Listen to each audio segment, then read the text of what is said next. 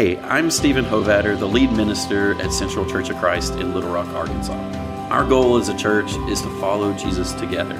So we gather on Sunday mornings for Bible study at 9 a.m. and worship at 10:15 a.m., and you'd always be welcome to join us. To learn more, go to arcentralchurch.org. Thanks for listening, and we hope to see you soon. Good morning. Hope you're doing very well today, and I'm glad that you're here with us. It's a beautiful day outside, and we're finally into this long-awaited fall, which here in Arkansas lasts about 3 weeks. It's a wonderful time of year, right? Before we get into the next part of the year. So we are in the middle of the book of Acts, and I hope this study has been good for you so far. I know that for me, every time, Acts is probably one of those books I've studied as much as anything else in the Bible. And every time I come back to it, it provokes me with different kinds of questions, different kinds of places that things that catch my eye. A verse here, a saying there, some little story that maybe I've read 100 times in my life, but something about it just feels a little bit different this time. And class space and in the time working on the sermons, it just feels like there's always something new. There's always something that pushes us just a little bit deeper towards where God is calling us. Acts is a book of mission. It's a book where we get to see how the early church takes this message that at first was only available to just a handful of people and begins to share that word in surprising ways, into surprising places with surprising people. Mission is something that we think about like Peyton mentioned a moment ago, with the journeys that are a part of it. It's a book of mission trips. It's a book where Paul and Barnabas and other people are often traveling to places to speak the word of God. Peter has to go from Joppa to go to Cornelius' house. There are all these little small travel narratives that make up where mission goes in this book. And sometimes maybe we think about mission in those terms where the last 30 years was a time of great mission trips for the church, right? And people have that experience of mission being about how we go someplace, how we think about traveling to someplace and speaking about the gospel or serving in those ways. And that's all fine. But I want us to think about what's happening in this book and maybe see mission in a slightly different frame. Mission at its core is about how God is at work. It's about what God is doing in the story to bring about something new and different.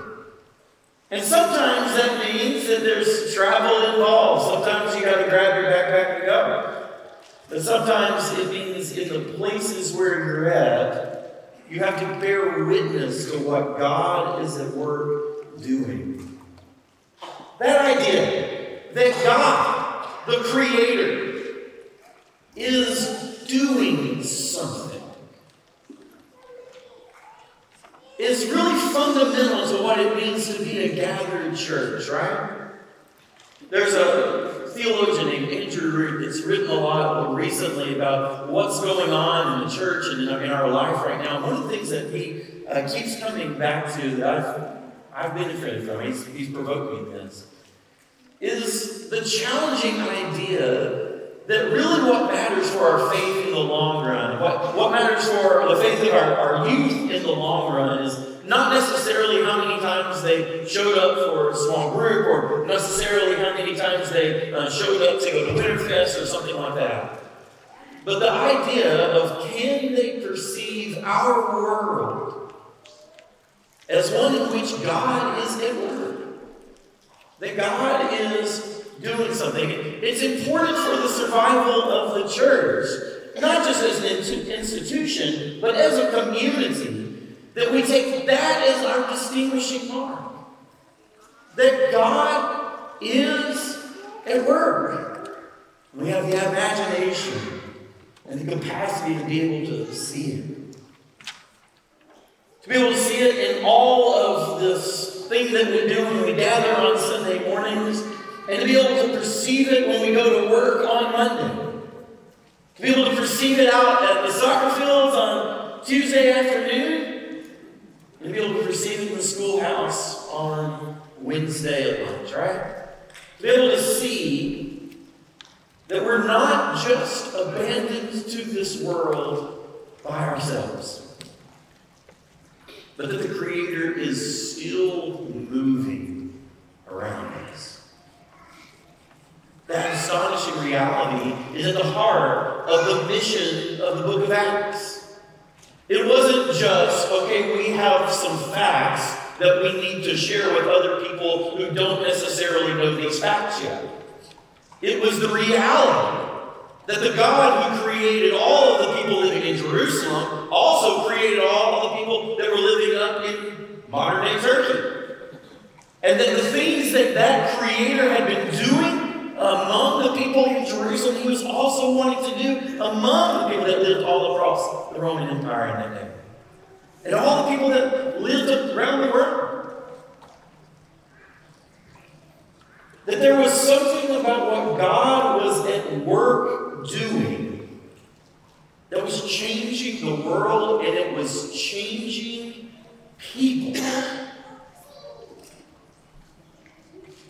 And that fundamental thing, that there's some divine experience of God doing something in the world.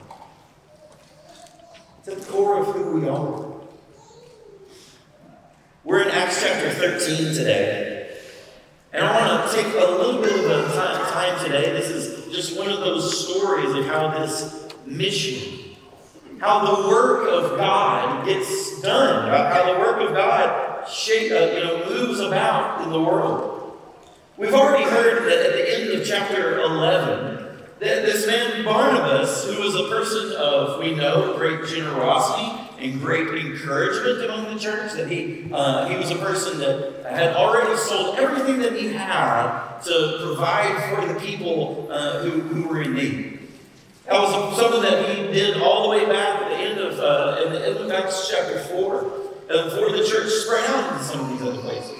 Barnabas, in Acts chapter 11, after the story of Cornelius, Barnabas sees a great number of new believers coming to the church in the city of Antioch, which is, a little further on.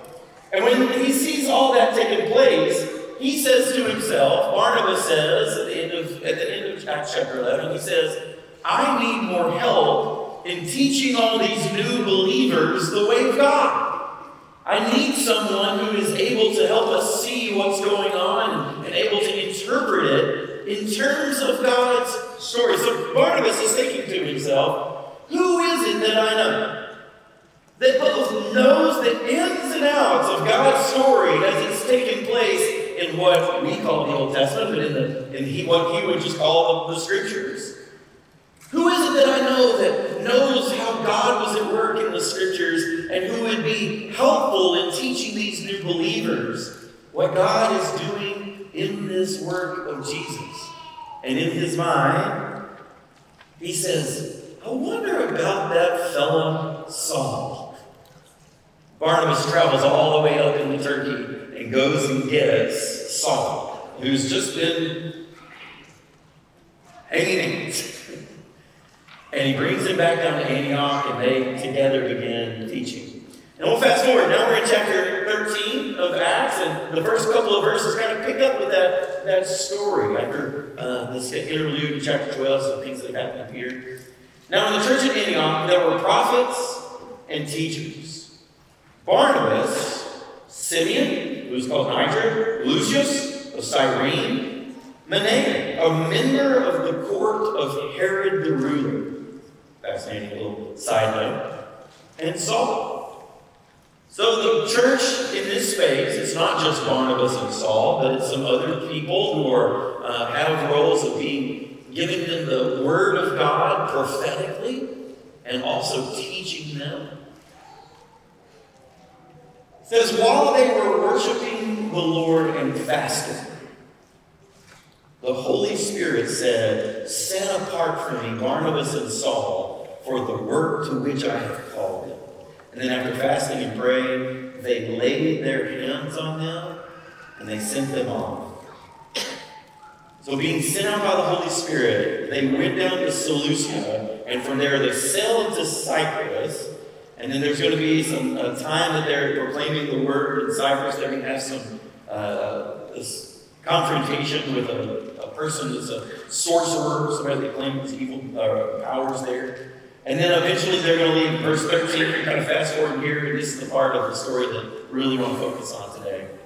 Paul and his companions set sail from Paphos and came to Perga in Pamphylia. This is in the southern, this is kind of the coastal region of modern-day Turkey. So they've come up there. John, however, left them and he returned to Jerusalem. That's John Mark. Left them and went to Jerusalem. But they went on from Perga and came to Antioch in Pisidia. And on the Sabbath day, they went into the synagogue and they sat down. After the reading of the law and the prophets, the official of the synagogue sent them a message saying, brothers, if you have any word of exhortation for the people, give it. And so Paul stood up with a gesture. He began to speak. So this is the way the story is set. They have made their journey. They kind of went up to Cyprus. They went on up into modern-day Turkey. Okay, and they're in this region that, by the way, this is the kind of region that the book of Galatians is written to. Galatia is kind of a region in this area. And so that group of people that were going to receive that letter, those churches later, this is kind of the story of them coming to Jesus. And Paul and Barnabas, they just go to the synagogue. They go to their own people, to the Jewish people there. And they sit down, and notice that at the beginning, they don't necessarily even assert themselves into the story. They're just there worshiping along with their Jewish brothers and sisters. So they're there at synagogue, and then the people notice, and they say, we've got some travelers here. Let's see if they have some word that they want to share with us. Now, I wonder if they regretted that later. Okay? Because Paul, they probably were expecting Paul, Paul and Barnabas is just people visiting, right? Like, I don't know, if I asked some of our visitors today, hey, you guys, you have something you want to share? You'd probably be like, whoa, that's a little hot and heavy, right? A little much for the first day, buddy. Okay? They say, but, Paul's just like, well, you better believe I've got something to say. And he comes up, says with a gesture, he begins saying this. And notice the story that he tells. You Israelites and others who fear God, listen. The God of this people, Israel, chose our ancestors and made the people great during their stay in the land of Egypt. And with an uplifted arm, he led them up out of it. And for 40 years, he put up with them in the wilderness. After he had destroyed 7 nations in the land of Canaan, he gave them their land as an inheritance for about 450 years. After that, he gave them judges until the time of the prophet Samuel, and they asked for a king, and God gave them Saul, the son of Kish, a man of the tribe of Benjamin. He reigned for 40 years. When God had removed him, he made David their king. In his testimony about him, he said, I have found David, the son of Jesse, to be a man after my own heart, who will carry out all my wishes. Of this man's posterity, of his offspring, God has brought to Israel a Savior, Jesus, as he promised. Before his coming, John had already proclaimed a baptism of repentance to all the people of Israel. And as John was finishing his work, he said, well, who do you suppose that I am? I'm not he. No, but one who is coming after me, I'm not worthy to untie the thong of the sandals on his feet. My brothers, you descendants of Abraham's family and others who fear God, to us the message of his salvation has been sent. The residents of Jerusalem and their leaders do not recognize him or understand the words of the prophets that are read every Sabbath. And they fulfilled those words by condemning him. Even though they found no cause for a sentence of death, they asked Pilate to have him killed. When they had carried out everything that was written about him, they took him down from the tree, and they laid him in a tomb. but God raised him from the dead. As for many days he appeared to those who came up with him from Galilee and Jerusalem, and they are now his witnesses to the people. And we bring you the good news that what God has promised to our ancestors, he has fulfilled for us, their children, by raising Jesus. This also is written in the second Psalm, "You are my son, today I have begotten you." As he is raising him from the dead, no more to return to corruption, he has spoken in this way, "I will give you the holy promises made to David." And therefore he has also said in another psalm, "You will not let your Holy One experience corruption." For David, after he survived the purpose of God served the purpose of God for his own generation, died, and was laid beside his ancestors, and he experienced corruption, decay. But he whom God has raised up experienced no corruption. So let it be known to you, therefore, my brothers, that though through this man forgiveness of sins is proclaimed to you, by this Jesus everyone who believes is set free from all those sins from which you could not be freed by the law of Moses. So beware, therefore, that what the prophet said does not happen to you. Look, you scoffers, be amazed and perish, for in your days I am doing a work that you will never believe, even if somebody tells you. This is the gospel that Paul and Barnabas share with the people there. And they're going to get some mixed reviews, right? There are going to be some people that are going to respond to it and other people that are going to turn them away and eventually run them out of town. Some people are going to hear that word and respond in obedience to the gospel, and other people are going to rebel. But I want you to hear the core of what Paul and Barnabas have to say in this story. And they point to these gathered people in this space, and they talk about how their God had been at work for a long time. What they have to say is something new, but it's in continuity with all the things that had come before. This is not a brand new story. This is the next chapter in the story that you've already heard. This is a way of Paul, I think, speaking to the people here and showing them that there are roots of what is already taken place in your life. There are roots of the story that is now coming to bear fruit. He begins with what they already know about God. But then he goes on to say that all of this story, all of the things that you've known before, it's brought you to this point where you need to hear this. In Jesus, the resurrected Messiah, God is offering you forgiveness. Forgiveness of sins. Forgiveness of sins that some of those sins that you couldn't even figure out a way to have forgiven through this law of Moses that you guys knew. This is a way of God bringing forgiveness for everything. For the totality of who you are. God has made it possible for you to be made right with Him. You're justified. You are set whole before God. Now, that little bit there, I think it's important to think about the totality of what they're saying. When Paul is leaving them later and he encourages them to continue in the grace of God. So forgiveness is the beginning point. It's the message they have received. But it's also what they need to continue to grow in. And then he also says to some others who are refusing them in that moment, okay? Paul is, there's this really harsh word. Look in verse 46. So some of the Jewish crowd, they're rejecting what Paul says. And then it says, in verse 46, then both Paul and Barnabas spoke out boldly, and they said, it was necessary that the word of God should be spoken first to you.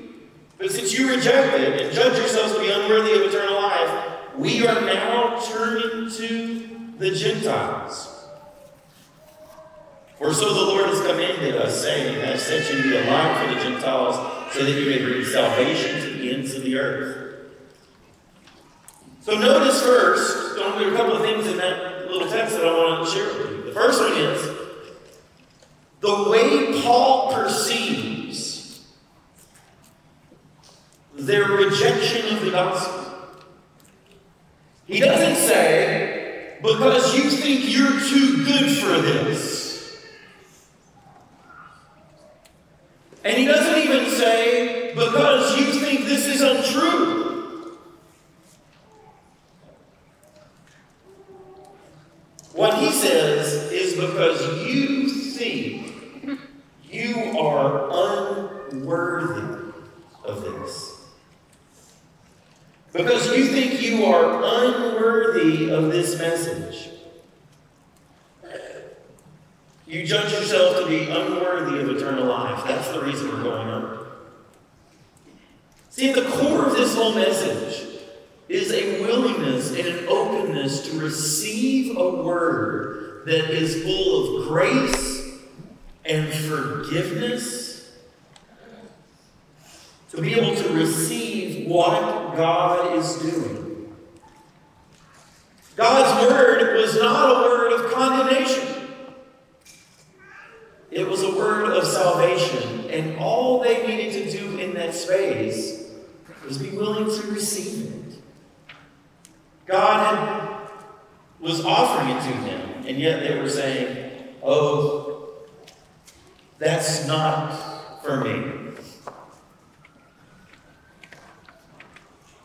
I just know that there are a lot of people in the world who, when they meet the gospel, even some of us here today, hear the gospel and say, well, I don't really feel worthy of that. And that is a deceit of the devil, man. And the word that comes from God answers that deceit by saying it's not about whether you're worthy or not. It's about God's gift of grace to you. Now, I feel like there are certain branches of Christianity that try to prepare us for that by first telling us how absolutely awful we are. I find that to be counterproductive. And I don't necessarily find it to be the way that the gospel is proclaimed in Acts even.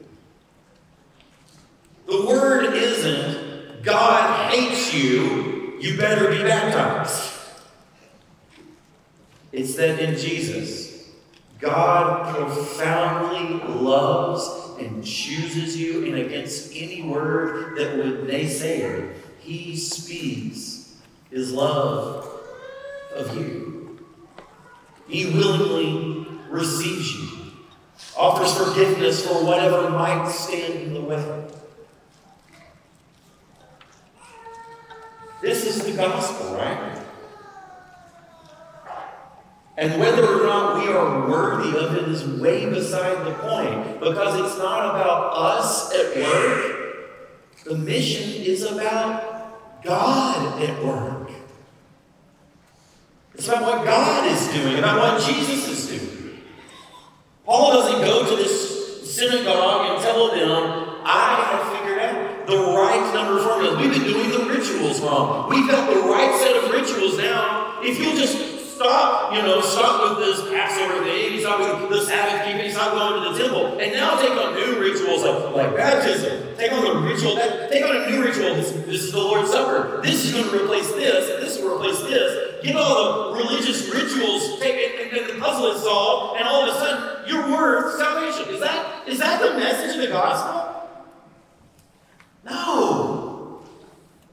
The message of the gospel is receive what God has done in Christ Jesus. God receives you and welcomes you and showers grace on you.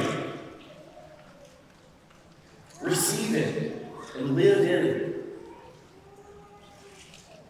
Paul also in this space speaks about, I think, this fascinating movement that he's just now beginning to recognize more and more. Now, all the way back when Saul was converted, when he had the experience of meeting Jesus, all right, we're told in that space that God already has set apart Saul to be a vessel for being a witness to the Gentiles, to the nations, okay? Ananias is told that before he goes to baptize him.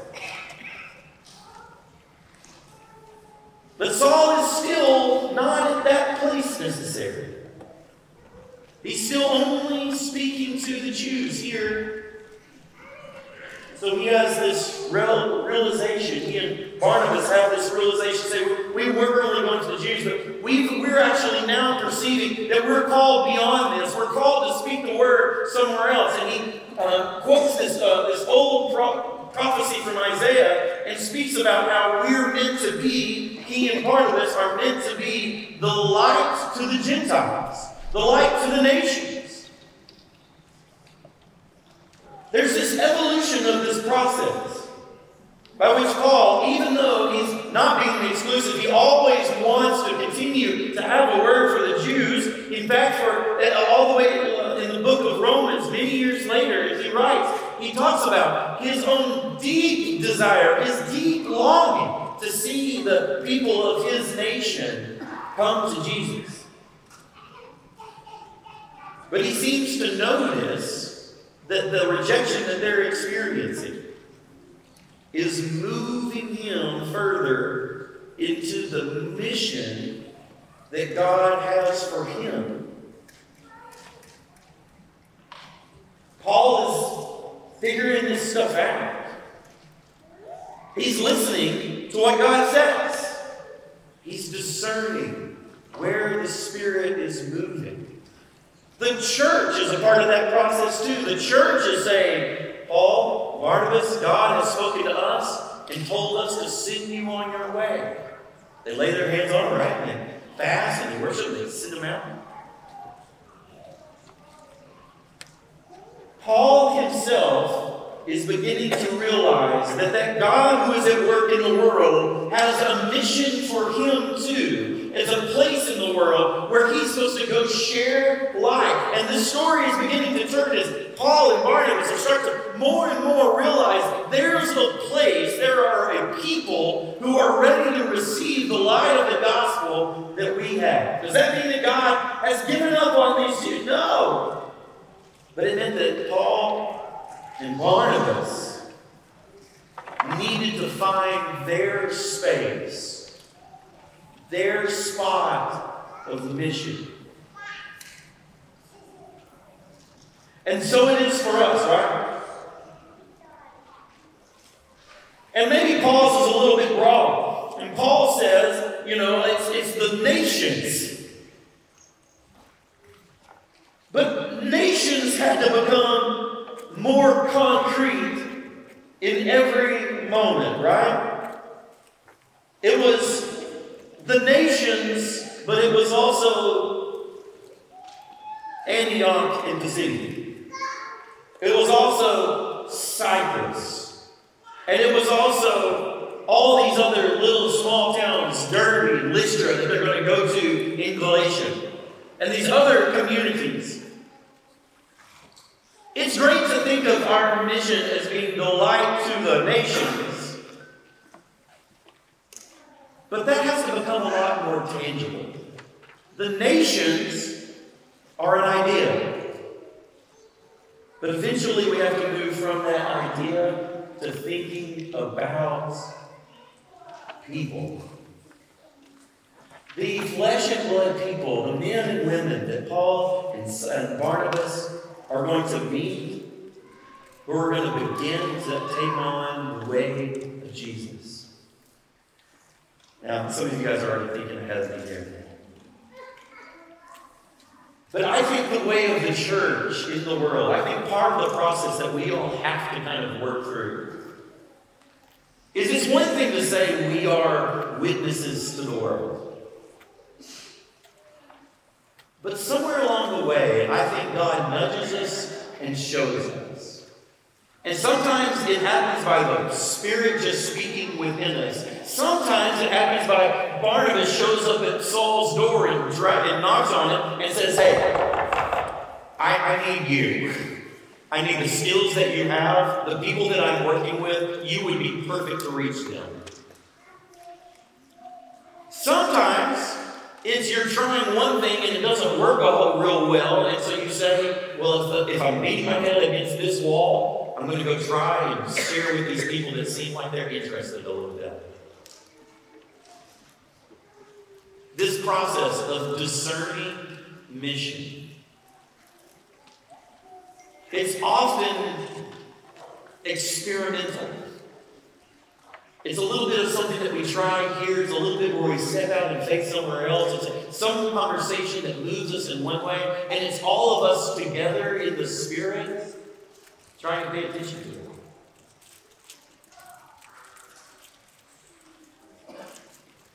Here at Central, sometimes I think it looks like this. So this is one of my favorite moments over the last few weeks. And when we talk about our mission here, I notice that sometimes it's 50,000 feet and it seems kind of abstract. So I want to just talk flesh and blood for just a minute. This is about 2.5 blocks away from the 9th Street Park that's next to MLK there. And you guys know that that's kind of ground zero for us in the way that we think about what the 72202 stuff is, right? So for a couple of years, we've had a group of people that are going there, and they knock on doors, and sometimes people answer, and sometimes people don't. I've been and I've walked and knocked doors, and sometimes it feels like only like 1 out of every 5 or 6. Sometimes you think, I'm going to keep knocking on doors and nobody's going to answer the door, right? And then some days, it was like it was a couple of weeks ago, when it felt like every door, somebody came up and just wanted to talk. This is Mr. Wayne. He lives in the greenhouse. He answers his door almost every week. And so he knows, because he's had a lot of conversations with Joanna. And he saw Joanna's belly getting rounder over the course of several months. And when he saw that Joanna was back a couple of weeks ago, and not just by herself, but that she had I say little, Dash is not a little baby. If you've held him, you know. It's like a 3 for the price of 1 baby. Mr. Wayne was so delighted to meet our youngest little missionary over there. And he just wanted to look in and just love on him and just greet him and say hi. They're not the only people in the picture. You know who invited the most people to our area-wide worship night? I don't know. We don't turn in numbers. But I think it might be Landon Beck. Landon showed up for that block that day, and when we were all kind of, him and Paul in the beginning, we said, all right, who's going to talk when we go up to this door or whatever? Landon said, I want to talk at every door. And he kept inviting people. He kept saying, hey, we're having a sing-along on Sunday. I don't know if that's what it's called, by the way, Landon, but you were doing a great job. I didn't want to interrupt. Okay? You're doing that's right, man. You're doing an awesome job. And Landon was just sitting there and speaking about the invitation and the welcome of Jesus to people in the neighborhood. We can talk in the abstract about reaching the nations. But eventually we have to say, what about Mr. Wayne? And what about the people in the house next door? And what about people on the next block? And what about on the next block? Because we can put on the social ads, I can make the reels, we can do all of that stuff. But somebody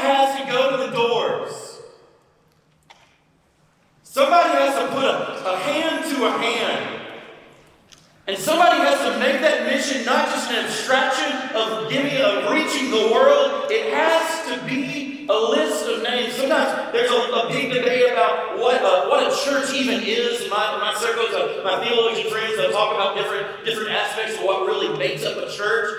You know what a church is to me? It's a list of names. It's you and you and you and you and you and you and you and you, and we gather in the name of Jesus. And just like a church is made concrete by the flesh and blood people that show up, the mission is made up of the flesh and blood people that God calls us to go share the word with. Mission is a list of names, just like the church is. Names of people who in the name of Jesus we bear witness to. So listen, I think part of this whole process for us is that collectively we're asking, and we're seeking, and we're probing. Our elders are trying to discern, staff's trying to work on that too. And the rest of us are trying to find those places where we perceive that God is pulling us to bear witness. What is it that we bear witness to? We bear witness to the name of Jesus.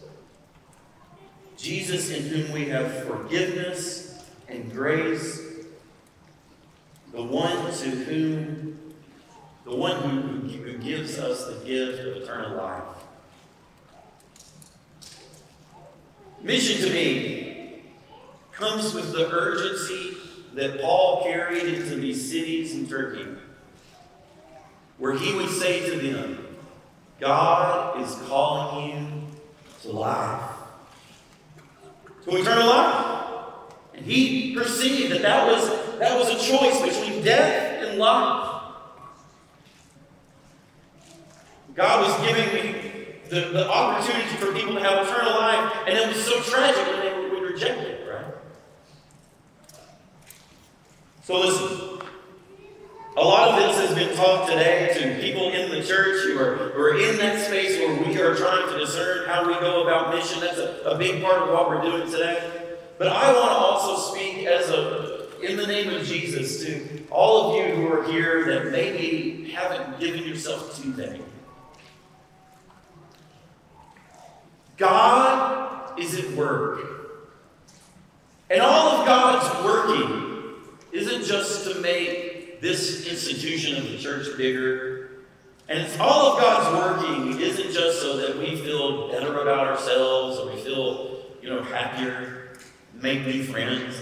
All that's part of it. That's not really the real heart of it.